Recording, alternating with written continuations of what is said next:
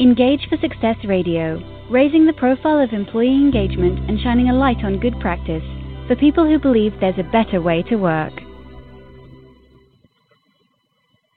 Well, hello everybody, and welcome to show number 318 from Engage for Success. I'm host for today's show. I'm Jo Moffatt, and for those of you who don't know me, I'm co-host along with my co-strategy director at Engage for Success, Jo Dodds. And between us, we host these weekly radio shows where we like to shine a light on best practice, interview practitioners with great stories to tell about the work they've been doing inside their organisations around engagement, or interview thought leaders and consultants who've got a new angle on the topic. And today we're going to be looking at the 8 attributes of the future fit HR leader. And I'm going to be joined on today's show by Sian Harrington. Sian is co-founder and editorial director of the People Space.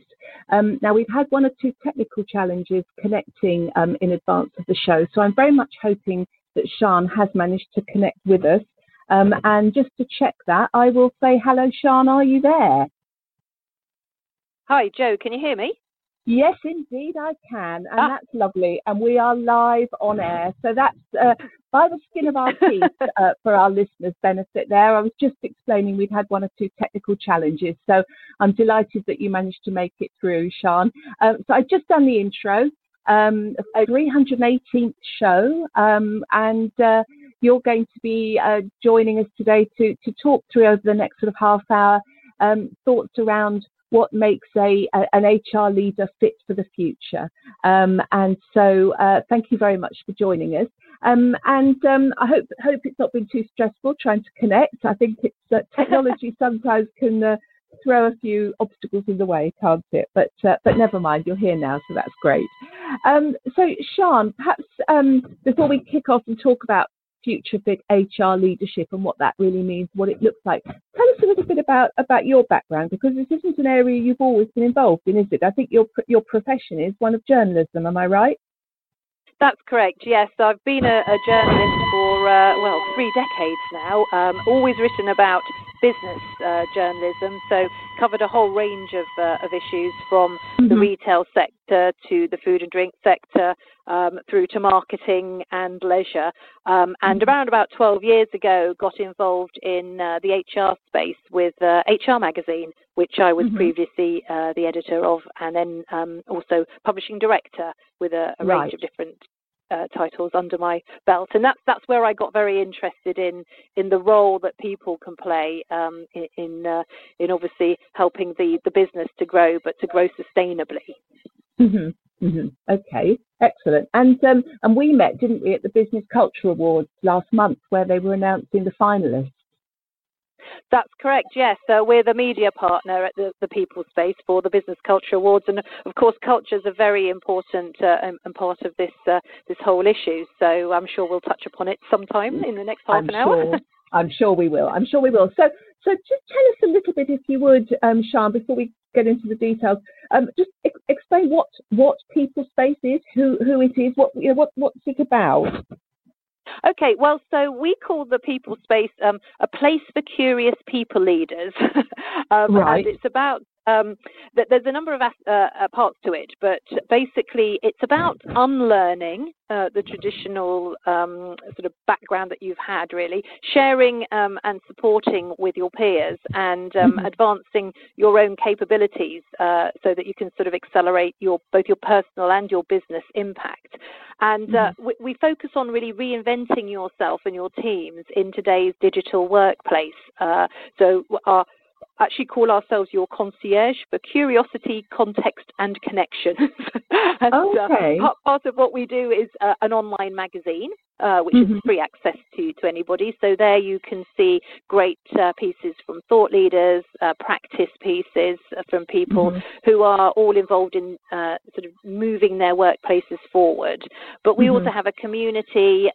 We have a Future Fit HR program, and some personalised workshops and an academy. So we have a few sort of facets. But the key thing is we believe that the future of work is up for grabs, and that HR has got the opportunity to seize it and to shape it, but needs to jump in now and make sure they're part of the conversation.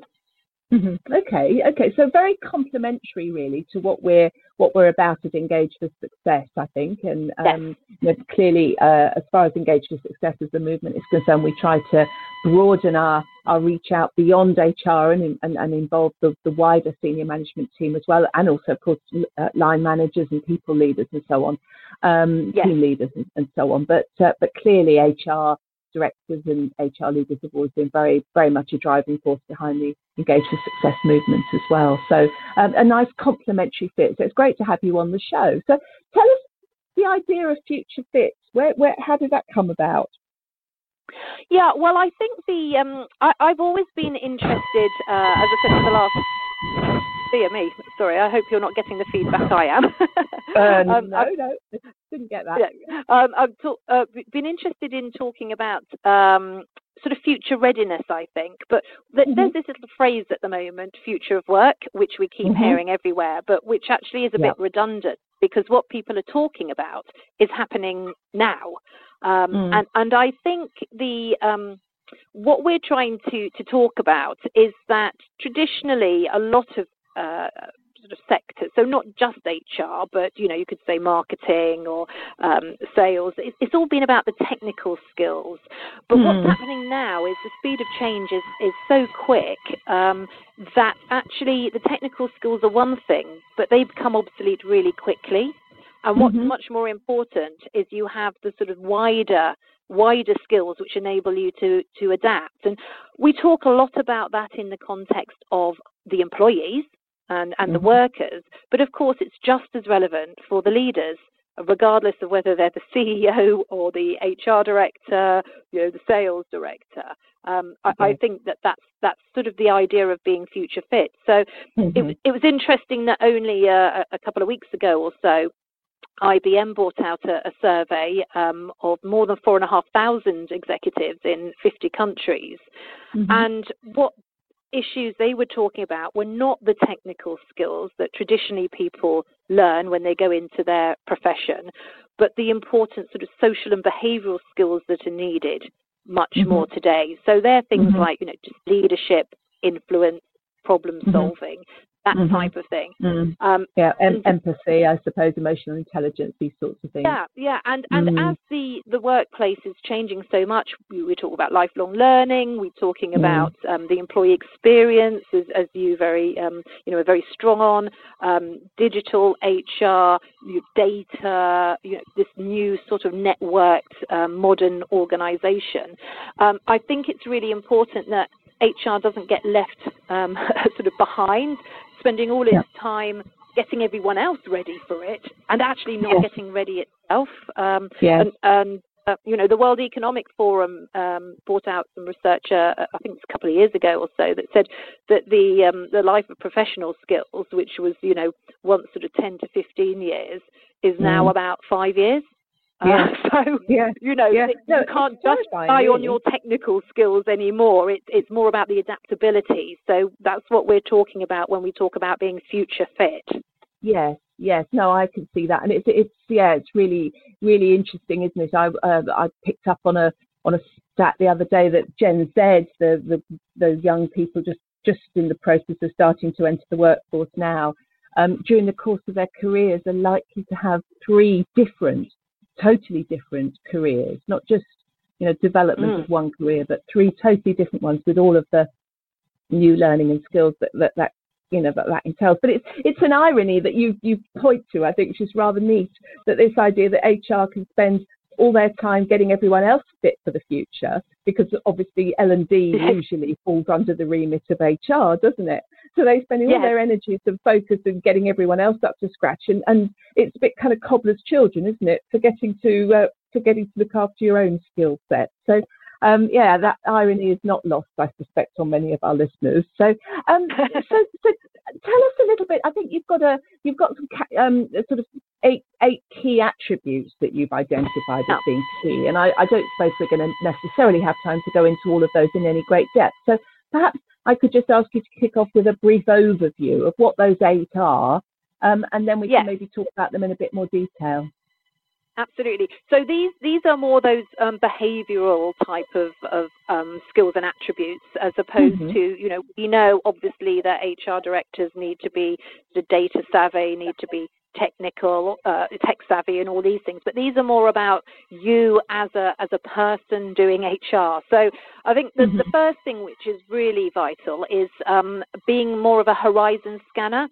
So often I talk to HR leaders and their teams, and they're absolutely brilliant at anything to do with the sort of the day-to-day of HR, and they're pretty good at the more strategic stuff, but perhaps understanding the bigger picture stuff that's going on outside, so the emerging issues, the changes that are likely to be coming up. I mean, at the moment we've got so many of them with the trade wars, with the political, the rise of populism. Then there's climate change. There's all these big picture issues, and it's stuff, really. Understanding those and seeing what opportunities and threats they're going to bring to your organisation, and then bringing that down to obviously the impact on HR. So I think we call it horizon scanning. You might call it sort of looking outside in. So making sure that you're focused on those bigger picture issues around competition and how you're going to remain competitive and sustainable. So I think that's something that needs to have. There needs to be more of an emphasis on, really, for HR, because they are absolutely brilliant, as I said, at doing the day-to-day job. But as this world is moving so quickly, that is not going to be enough. So that's one thing. Problem solver is fairly self-explanatory, and we all need to be problem solvers, as we know. And again, HR is good at being a problem solver. But I think here what we're talking about is bringing that sort of evidence base and some sort of lateral thinking to the table. So lots of the challenge and the questions, and not just what everybody else is doing and the fads. And we've heard there's been a bit of criticism in the past of HR around being driven by fads. I think it's moving a lot away from that, but I think it's quite early stages still on that sort of evidence base. And there's a huge amount of the day-to-day things that we talk about, which actually, when you look at the evidence, it's pretty sketchy. I think that's one. Connector, so building partnerships and collaborative, breaking down those silos, being more of a networker. I think when we're talking again about that new sort of networked, maybe less hierarchical type of operating model, then somebody's got to be able to see how those come together. It's also about bringing in. You can't do everything in this world, and I think there's going to be many more partnerships. We're seeing it a bit in learning, where people are bringing in sort of learning ecosystems, learning partners. They're looking to get immediate learning from YouTube and things like that. So I think that's sort of, how does that work? How can you connect those together? Then our fourth one is value creator, which is a pretty top of mind one, really. Again, something we've been talking about for a long time, but actually really being able to drill down and say where the value you're bringing is. A lot of that the evidence base helps with that, trying to drive those business outcomes, and then helping to really prioritise those, because again, what will be a priority going forward is not necessarily what we've had in the past. So this more flexing, adaptable environment will need different sort of ways of showing that value. Yes. And then it's interesting. Sorry to interrupt, Sian, but that value creator one, that number 4, I think is a really really interesting one, isn't it? Because there's so much talk, isn't there, about how does HR earn its place at the table, at the senior table? How does it get its voice listened to at the leadership level, and how does it earn its seat on the exec? And it's unfortunately, I don't know which way you like to look at it, but if you want to do that, you have to be able to talk in business KPIs. You have to be able to understand and point to where the value is, what the risks are to that value, and how you can leverage that value and enable it to deliver greater returns for the business, don't you? So that number 4 is a really, really important one in terms of future career development, isn't it? If you want to see your career developing, that means getting a seat at the table, at the senior table, and that means really being able to do number 4. I mean, clearly all of these are important, but that one does play to that agenda, doesn't it? I think. Totally, and I think if you start looking at how you measure value in organisations today and as we move forward, the people bit it is just so entrenched in that, and they are now real assets. And together with that are also things like culture, which we touched upon earlier, and purpose. Those are the things that are making a difference as to whether you get the right talent. And, they therefore have got they're a measurable asset in that respect. If you haven't got a culture that will attract the best people, that can be innovative, that can be adaptable, that can flex, you're not going to win. You will probably become obsolete because companies are failing very fast at the moment. Yes. So, HR's right in the middle there, and it's got a great role here. It's not an easy one to always show that value. But it can be done, and it will be done increasingly, I think. And HR can step up here and actually take the lead and show that value. So I think it's a quite exciting time for them. That does play to some of the other things that you I know you're going to touch on, but trying to put some tangible value against things like the importance of purpose. Trying to put some tangible value on, think about what Unilever are doing around the whole sustainability agenda and brand purpose, and only really investing in their brands that have got a sustainable and clear-cut brand purpose. And how do HR play into that, and how do they, they at Unilever, they clearly understand that, but there's an awful lot of organisations who have not yet read that memo, aren't there? Yes, yeah. So yes, it's a really interesting and good time. But if they don't seize this, somebody else will come in and do it, I think. So we really believe that needs to go up the agenda again. And then tied into that is is our fifth this is more of a role really, which is what we would call an ethical guardian. So coming back to we've already talked about the skills that you need in terms of the technical skills, understanding data is obviously becoming understanding analytics much more important. So you need to be comfortable with that. But I think the HR's specific role here, in addition, is that sort of gatekeeper of employee data, that sort of ethical, moral compass, the transparency. Because just because you can get the data doesn't mean that it's good. No. Areas that are quite contentious here might be data you can get from well-being apps.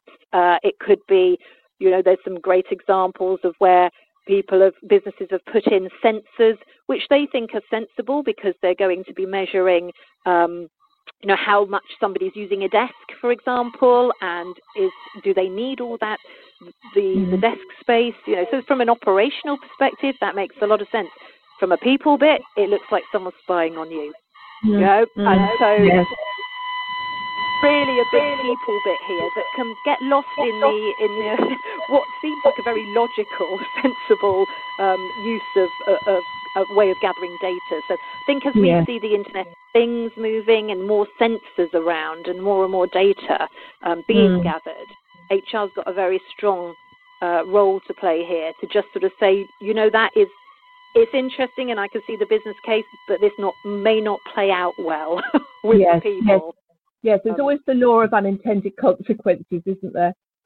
Yeah, we've seen quite a lot of that in various, particularly new technology companies. So I think there's a very interesting role for HR leaders there. And actually, jumping over to what we called our number 7, but that actually ties quite nicely. Is a sense maker or a translator, somebody who can actually take what is going on higher, the strategy, the purpose, these new technologies, and actually really help the people to understand it. So these are skills like storytelling, for example, but also just, bringing the employees in early. So if you are going to put in sensors, explain it in a way they understand. It doesn't look like you're spying. I think HR's a really good role here, working with corporate comms or internal. They may even be in charge of internal communication themselves, but it's not just their role, but they can put that that people thing forward. They can help to say, we need to communicate this in a better way. So often things get put into place in businesses. I'm sure you've seen them yourself, and people are just like, what's going on? Why has this just happened? An email may just come through, and you've got no understanding of why that is the case, how that fits with what you're meant to be doing, how that fits with the purpose. I mean, a lot of data being taken from you doesn't fit with a lot of the purposes that we're seeing today. So that role of putting the people in the forefront here and saying, yep, we get what you're saying, but let's help to translate this now into a coherent understanding across the organisation. So I think that's another very important one. Yeah, it's interesting you should talk. I mean, number 7 is one that the sense maker thing I think is really key, and it was really why taking off my Engage for Success hat at the minute and putting on my day job one at Woodreed. We years ago began to focus entirely on the internal audience because we realised that so often they were the last to know, and that external brand campaigns, external marketing campaigns, brand repositioning could all be so much more effective and deliver so much better, such more powerful results if we'd only actually let our people know first, or involved our people in that initial thinking, and shape and couch the communication in the right way so that they bought into it and endorsed it and were advocates rather than simple recipients of an email that they may have actually missed or has been written so badly that they haven't understood the sense of it, because very often they're the last to know and they get the worst comms, Yeah, I mean, we've all been there, sitting in a board meeting or whatever, and it makes sense to us because we've been involved in it from the beginning. But, somebody needs to be that voice of the people, just to sort of say, these words we use in the boardroom don't really mean anything to your average person. And we know corporate speak is pretty poor, and there's a lot of it. So absolutely, it's really good to they work with internal comms, as you said, or just work together to get that message across. We're certainly and then, on a mission to I know we don't have time, but very quickly, the two other ones we've got is just being an influencer, which fits again. These all fit seamlessly together, really. But this is being a role model. Don't be worried about to challenge. Be that sort of curious, brave person. Understand that your own biases, and really help to sort of influence the board level. About things, but also it fits with the sense maker influencing people across silos within the business. So I think there's a really important role, and actually we need HR to be more influential generally. So there's a role also out there helping to help people understand that HR has such a vital role in this changing workplace. And finally, which throws it all in, is we've called it a self-investor, and this is the bit about actually your own investing in yourself. And it's not just your own learning, which is absolutely vital, of course, and your unlearning, because we all know what got here won't get you there. But it's also about investing in yourself, in your own wellness, in your own time, in understanding your own priorities, because if we all know, if you're not resilient and if you don't give enough time to that, then you're no good to anyone. So it's sort of self-investment personally as well as professionally. Which is a really important thing. So I could add a little throw-in 9 actually to this, which would be these are all good, but at the end of the day, HR person has to be someone who takes action as well. You can have a lot of talking shops, but at the end of the day, they do get things done. They do execute stuff. They are action-orientated people. So, they can't sit in their little ivory tower. They need to be able to put these things into place and actually make them happen in the business. So that would be a little sort of extra one, I guess. Yes. Well, which is potentially, is it how you tie them? They all, as you've already said, they all join together, really. They are interlinked. And there is a need to actually do something with this knowledge and this understanding and these skills, rather than simply hone them in an ivory tower, to actually apply them in a practical way. Yeah, I mean, I was particularly struck with the value creator, as we've already touched on, how relevant that is. And of course, that enables you to be an influencer if you are able to point to the evidence, doesn't it? And you've got the absolutely. And I think the key again is this idea of prioritizing, because if you look at the list of everything that an HR department and HR leaders are involved in, I mean, it's huge. There's a massive amount of stuff that they do, and I think because we're in this more adaptable workplace, and it will increasingly get so, it's really just understanding which of these in your business will create the most value. And it might be something completely different. So you need to go back to really tracing back, what is your business trying to achieve? Is it service orientated? Is it profit orientated? Sustainably? Is it purpose orientated? All about sustainability. And then bringing that back to which of these things actually do make a difference here, which ones make a real outcome. And there's some very clever analytics out there that can help you do that. But then prioritising really on the ones that make the most impact, and not getting too caught up with everything else. You just sort of the minimum viable product for other things, but really knowing those ones that will make that critical difference to you. Yes, that's interesting. I mean, I particularly like the value creator and the sense maker angles, because one is the sort of the rational argument that plays to the head and the demands of execs to have the data and the facts and the figures, but the sense maker plays very much to my own belief and the evidence, all the evidence that points to the fact that actually people will engage on an emotional level with the story that you're telling, and if those stories if your data doesn't chime with the stories that people have in their mindset and the way that they think, then the amount of data is going to persuade them otherwise if you can tell a more powerful story. So they kind of go together, that sort of heads and hearts thing, enabling you to be an influencer as appropriate, really, and applying those two levers. I think is fascinating. So interesting, you talked about being a self-investor, and it's not just about investing in your own health and well-being, but and we touched on at the beginning the kind of the irony of HR being so concerned with developing L&D and development for everyone else that they sometimes forget about themselves. Do you think that's why sometimes HR finds these things a little difficult to invest in themselves? Yeah. Is it a matter of time? They're so busy looking after everyone else that they are the sort of they're last on the list and time runs out. That may be the case. I think what's important to think about here is, as I said at the beginning, we're all talking about the need for people to take ownership of their own learning. So everyone needs to do that. It's not just that people at the top are different to everybody else. We all need to constantly be upskilling ourselves. And there is something about, the CEOs, and I think there's some pretty entrenched ideas about HR. And if you look at a lot of research out there, I know McKinsey did some, which said that actually the reality of HR is that generally it's just being pulled into operational issues and getting taken away from doing any of the real value add and the real strategic stuff. So there's something like 60% of their time is just on transactional operational HR, even when they're trying to add some really good stuff.